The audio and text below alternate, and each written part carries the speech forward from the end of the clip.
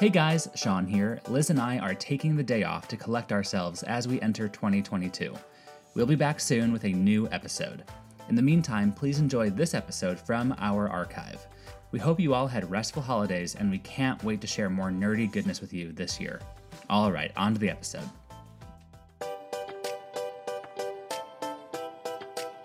Welcome to the NerdWallet Smart Money Podcast, where we answer your personal finance questions and help you feel a little smarter about what you do with your money. I'm Sean Piles. And I'm Liz Weston. This episode, we're answering a listener's question about how to manage 401k contributions as a highly compensated employee.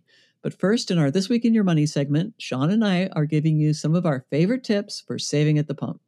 That's right. I am sorry to report that our long stretch of low gas prices, largely a result of the pandemic and everyone staying at home, has come to an end. In fact, according to Gas Buddy, an app that helps you find the cheapest gas, by the end of February, prices had gone up for 7 weeks in a row. Wow, that's a lot. So, Sean, I know you're somebody who loves to drive, and saving money at the pump is probably important to you as well. So how are you saving on gas? All right. Well, for me, it comes down to two different factors. One is how you get gas, and the other is how you drive and maintain your car. So let's talk about how you get gas first. Obviously, the station where you get your gas is really important. You want to balance finding the best prices with the quality of the gas. I only typically get gas from two different companies because I know that some of the ones that might have the lowest prices, they may actually water down their gas, and you don't want that. It's not good for your car. So that's one thing that I do. In my neighborhood, there are two different Chevrons about 3 blocks away from each other. One has gas that is 20 cents cheaper consistently for some reason. I think it's because the one that's a couple blocks away is not on as busy a road, even though it's technically the same type of gas. Yeah, I think that's a real key to it. If you're in a place where there's a lot of traffic, I think you pay more for gas, right? Yeah. Right. And one thing I learned actually from Gas Buddy is that if you get gas earlier in the week, you can save at the pump. Apparently, Really? Monday has the least expensive gas, and it just goes up over the week. And Friday is the busiest day for folks to get gas, and it tends to have the highest prices too. Okay. Well, I have a Bolt, which is a hybrid plug-in. So I rarely go to the pump anymore. But when I do, I don't want to use a debit card. I'm just thinking that's not very safe. Well, you give up certain protections when you use a debit card versus a credit card. So you can pay less if you're not using a credit card. And I know that most of us, myself included, don't tend to have cash on their person. But if you do, you can use that, and that can often save you some money as well. Okay. It also might be worth your while to look into getting a credit card that does give you benefits at the pump. I've been driving a little bit more lately just to get out and see different areas. You know, I've been cooped up at home for the past year or so and getting that itch. And I've been looking into these cards, and I'm thinking about taking one out. Haven't really pulled the trigger yet. Is this something that you've ever done, Liz? My husband has a gas-guzzling sports car, so the last time gas prices went up, I started really paying attention, and we found one that has a pretty good rate of rewards. Some people like just a general cashback card, and maybe some of those give you extra rewards on gas, and some people like specifically a gas card. We chose one that gave us a good return on groceries and on gas. Okay, because that's where you spend your money, so that makes sense for you. Yeah, exactly. And one thing that is kind of particular to where I live, you know, Portland is right at the border with Washington State. And Washington actually has some of the most expensive gas in the country. I think it's right behind California and Hawaii. They're in the top 3 for most expensive gas in the country. And I occasionally venture into Washington. And even if my gas is less than a quarter of a tank where I like to fill it up, I'm going to wait until I get home to Portland because gas is less expensive. Do you guys still have that thing where you have to let somebody else pump your gas? Yes. And it is the bane of my existence as an impatient person. I like to just get out, fill up my gas and go. But alas, it is illegal to pump your own gas in the state of Oregon. And so even though I have to, you know, wait for someone to pump my gas, I'm fine waiting through that if it means I'm going to save some money at the pump. Okay. I grew up in the Northwest, and I should remember it, and I forget it every time I'm up there. It's like, why can't I do this? This is ridiculous. I know. Well, folks who are from here don't know how to pump their gas. Like I have friends in college in New Jersey, same thing. They have no idea how to do it. Which is mind-boggling to me. But anyway, I want to move on to the second part now of how you can save on gas. And this really comes down to not using as much, how you drive your car, really. So Edmunds, the car shopping website, has some great tips for this. They ran some tests on some common myths about how to improve your fuel efficiency, and their findings were pretty surprising. So one is that when you can, use cruise control. And this is something I've heard a lot growing up. It's just better when you're on the highway, especially, to use cruise control. But what they found is that when you use cruise control, it can actually result in up to 14% savings in fuel efficiency. Wow. Mileage is going to vary depending on your terrain. If it's hillier, like where I am in Oregon, you might not want to use it as much. But if it's a flat road, go ahead, use cruise control. It actually makes driving a lot easier too. That's a great suggestion. And next one, this is something that I have to tell myself almost every time I get on the highway, especially with the slow Oregon drivers, is to cool it on the road rage. Edmunds found that when you drive slower, steadier, being a little bit less of a manic driver, it can save you up to 37% in fuel efficiency compared to more aggressive driving, which is enormous. It is. And it's true, even if you've got a hybrid or an electric car. My car is mostly in electric mode, and I love the zippiness of just stomping on that accelerator. Yeah. But not too great for energy savings. Yeah, I have to lighten my lead foot because I love to just speed down the highway. But anyway, I end up paying for it at the pump, so that's it. All right, and then one last one that I really want to put out there, because I don't think a lot of people think about this, is that it's really important to avoid idling as much as you can. And it can be hard to do this, especially in the colder months. But Edmunds recommends turning off your car if you're going to idle for more than a minute, because it saves gas and it's also better for the environment. A lot of new cars actually do this for you, and it can be really startling if you're not used to it. And some people actually turn that feature off because every time they stop at a stoplight, their engine's turning off.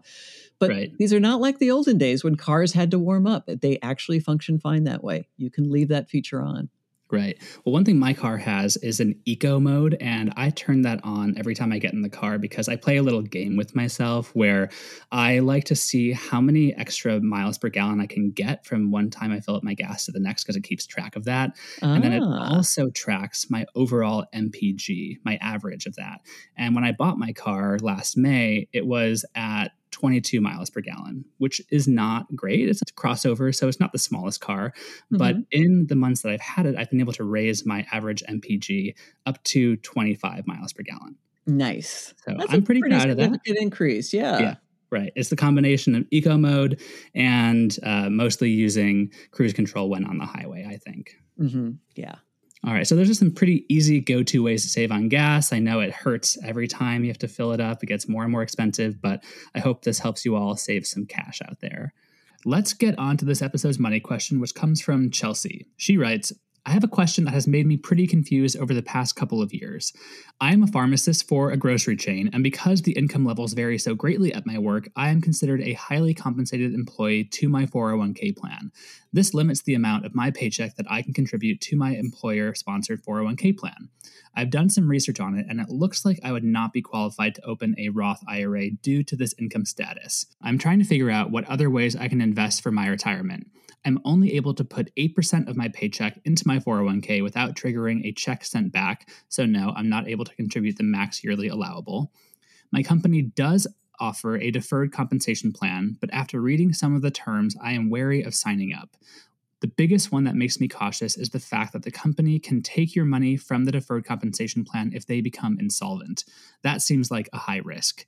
Any advice on how to increase my retirement contributions or other options I'd have to save? Thanks for your advice. That is a doozy of a question, but fortunately I have investing nerd Kevin Voigt to help answer Chelsea's question. So let's get on to it. Hey, Kevin, welcome back to the show. Thanks for having me back, Sean. So let's just dive into it. Our listener, Chelsea, is in quite the pickle with her retirement contributions. Her question is quite technical, so I want to unpack what it means to be considered a, quote, highly compensated employee as it relates to 401k contributions. So what's going on there? Well, I think the first thing I would recommend in this particular situation is for Chelsea to consult with a fee-only financial advisor. Her situation is complex enough that it would be beneficial to lay out, her full financial situation with a trusted professional to get the most accurate, bespoke advice possible. Also important to note, we are not licensed financial advisors, so Yes. you would Thank you. definitely want to have somebody in the room with you to sort of go through the pros and cons and what's best for your particular situation. Our role as NerdWallet is to provide you with all the information so you can make your own decisions. We are not telling you what to do. And again, a fee-only advisor is the best route for something as technically complicated as this. Right. And that said, okay, so your question is regarding, what does it mean to be a highly compensated employee as it relates to 401k contributions? The IRS allows some companies to limit contributions if you receive compensation from the business of more than $130,000 in 2020. And if so, if the employer so chooses, they can also limit the top 20% of employees ranked by compensation and limit their amount of contributions during the year. Okay. So do you know why that might be? Is it beneficial for the business or for the individual to have this distinction? It's definitely for the business. This does not Okay. help the individual at all, unfortunately. Well, it doesn't help this individual, but this is known as a discrimination test, and it's meant to ensure that tax advantage plans don't just benefit a handful of highly paid executives. The idea is that the average amount saved by the highly compensated employees shouldn't exceed the average amount saved by the non highly compensated employees or the rank and file by more than about 2% generally. And most plans have no problem meeting that standard, but some do, and that's when you get checks back from your company. Okay. I was going to say, this seems like a big headache to have to deal with. But it does offer a greater complexity than the typical 401k contribution limits, which would typically be at play for most people. Definitely. Chelsea could also help herself and her coworkers in the long run by encouraging them to save more and maybe suggesting the company increase its match to make the plan more attractive. But for now, she'll want to explore some alternatives. All right. So, what options does someone in this position have to save for retirement? Okay. Well, saving for retirement, just to zoom out for a moment, you really have three big tools in your toolkit. One is your employee sponsored plan, such as 401k that we're talking about, and there's a host of others. And then there's a traditional IRA and a Roth IRA. Those three things, they offer tax advantages. For example, all three of them allows your money to grow tax-free over time, which means you don't have to pay capital gains every year if you've increased your amount. It also, in the case of 401k and traditional IRA, it can reduce your amount of taxable income for that year within certain limits. So your tax bill would be smaller. On the other hand, with a Roth IRA, it's after-tax money that you contribute, which grows tax-free. But then when you take that money out in retirement, that income is now tax-free. It won't be counted. If you have a 401k or a traditional IRA and you're 70 years old and you're taking out what you've contributed, you'll have to pay taxes on that as income. So those are the advantages, right? And each plan has their own pros and cons.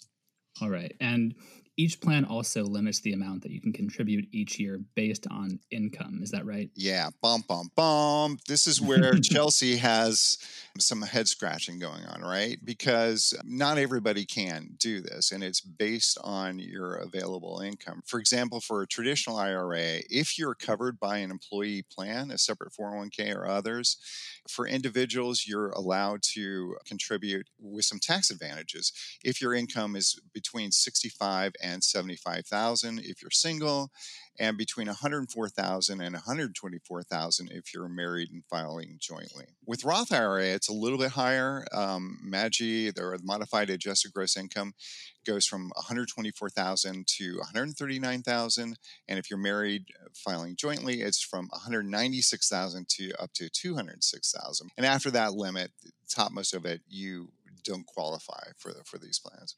Okay. And that brings me back to Chelsea's question, because we can just say that we don't know how much Chelsea makes annually, but she believes that she would not be qualified to open a Roth IRA due to her income status. Right. which maybe would make a third option that Yeah. you alluded to a good thing for her to consider. And Yeah. that's a taxable brokerage account. And what should she know about that? Sure. Well, a taxable brokerage account is basically it's a brokerage account. You open it up. Once you open it, you make your choice of investments, decide to make regular contributions if you so choose to. But this is all after tax money. So it doesn't reduce your tax bill the year that you contribute to it. With a taxable account, you actually have more control over your tax bill. You'll owe taxes on any dividends and interests that are actually paid out, but you won't owe taxes on capital gains until you sell the investment. And if you hold a stock or another investment for at least a year, you can get really favorable capital gains tax rates. There's also tax efficient mutual funds, and some advisors will do tax loss harvesting to better manage your tax bill. So you have some options. And you get similar returns to what you get inside of a 401k. Oh, yeah. I mean, it's wholly determined on what investment choices you make. For example, Okay. most 401ks, you would have like a target date fund is a common thing. Well, with a taxable account, you could choose a target date fund as well, or other sort of funds, or and so forth. Right. And that, again, is one of the key differences between each of these retirement accounts is when and how you're taxed. Yeah, exactly. The tax breaks.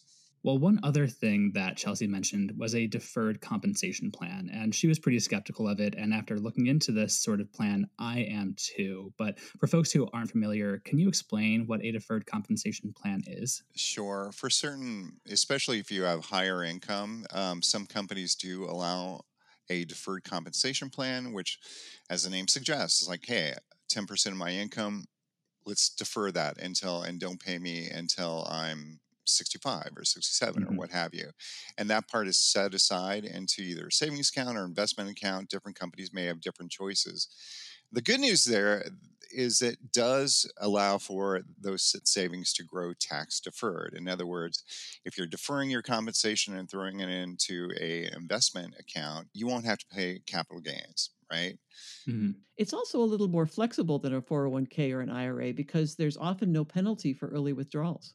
But the biggest risk, as Chelsea noted, is what if your company goes bankrupt? And that is a very real risk. If your employer goes bankrupt, then suddenly you're become a creditor standing in line behind the supplies and whoever's paying they paid rent to and so forth, like hoping to get some of that money back. So I guess you would have to sort of evaluate it based on, hey, do you think this company is going to be around for another 10 to 20 years in Mm-hmm. some form? So that makes, understandably, it can make some people nervous. Yeah, this is very different from a 401k because 401k accounts are held separately and they're not subject to a company's creditors. What that means is you won't lose your retirement money if your company goes broke. Okay. Well, I have a kind of follow up question. So it seems like, in terms of tax structure, a deferred compensation plan is kind of analogous to a 401k where you pay your taxes at the end, correct? Right. Okay. But with a 401k, if you leave an employer, you can roll that 401k into your new employer's account or move it over to a Roth, something like that. Right. Do you have that option with a deferred compensation plan? You don't, unfortunately. They're not portable, which means they can't be rolled over. You also want to find out if you'll lose any part of this money if you leave the company. Deferred compensation is sometimes used as kind of golden handcuffs to keep employees from leaving, although that's usually the executive level folks, the CEOs, CFOs, things like that. Just to make sure you're fully understand what your options are, what the risks are, if there's any way to mitigate those risks, and so forth. Okay. Always good advice. All right. Well, now I want to kind of zoom out a little bit and talk about retirement savings in general. And there are some benchmarks that we like to recommend for how much people should be saving for retirement. And Kevin, I'd love to hear you outline some of those. Sure. I mean, there's some things to keep in mind, like Fidelity's rule of thumb is to aim to save at least one times your salary by the age of 30. So if you make $100,000 a year at age 30, you have $100,000 in savings, all the way up to 10 times your earnings by age 65. So Okay. that's hard to keep in mind. An easier goalpost to think about. Most experts we speak with suggest saving somewhere between 10% and 20% a year toward your retirement savings, whether that's through your 401k or employee sponsor plan or that plus any additional savings you may do. Right. And then with 401k plans, we like to recommend that people save as much to at least get the match from their employer. Right. Because that's just free money that otherwise you would be missing out on. Absolutely. I have a question about the fidelity rule of thumb. To Sure. me, having 1 times your salary saved by 30 is just unrealistic for most people in this world. And I'm wondering what you think about that. Are people really expected to have, 1 full year salary saved by the time they hit their 30th birthday? You know what? It's retirement savings is hard for everyone. I recently did a story. I think the average 55-year-old has $12,000 saved, Mm-hmm. which is pretty far down the list of I'm sure it's pretty far down, 1 times versus 10 times your savings. So, these are obviously kind of gold standard rules of thumb that they like to go out with, but it's frankly a bit scary to look at some of these compared to what the actual savings rate is for most people, which is pretty low, Right. And I think when people see such an unrealistic standard, it can be really discouraging. People can throw up their hands and think, why even bother? There's no way I can meet this. I'm just going to work forever and there's no point in saving for retirement, which isn't what we like to recommend.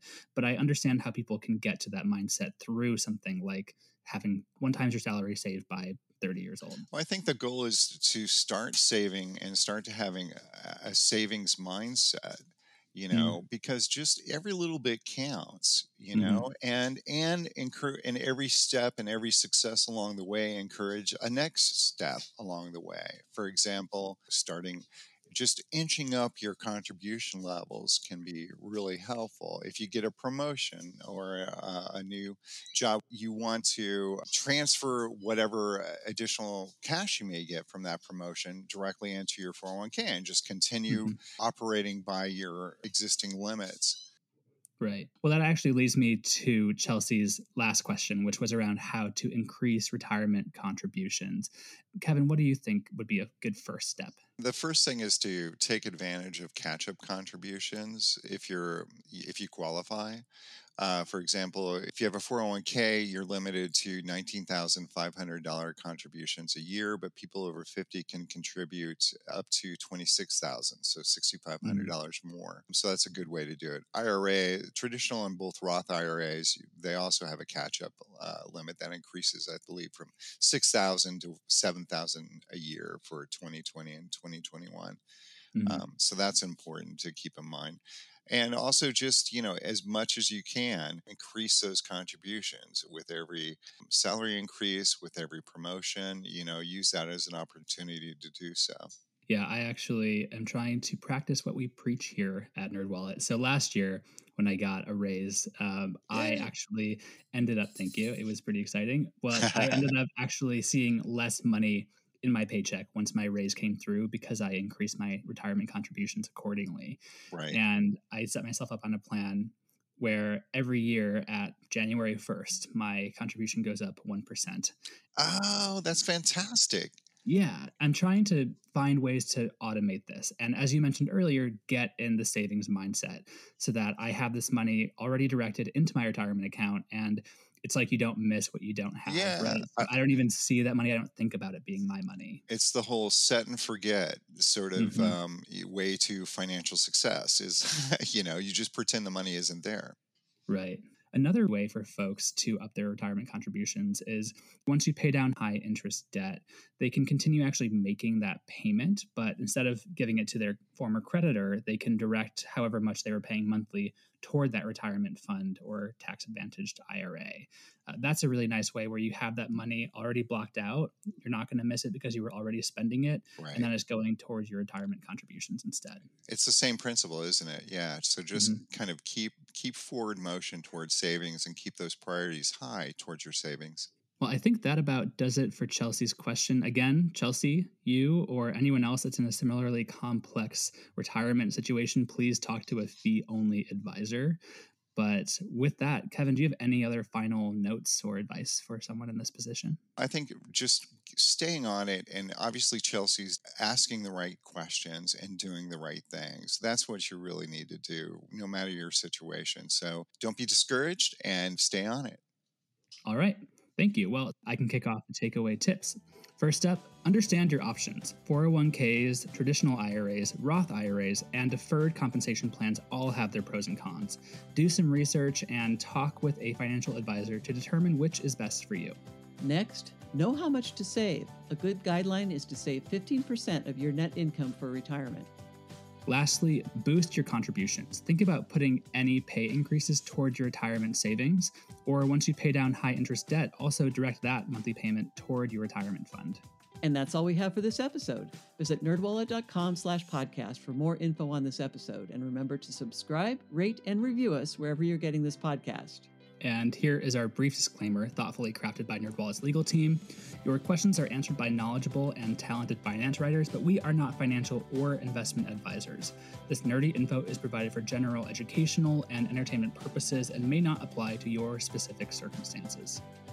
And with that said, until next time, turn to the nerds.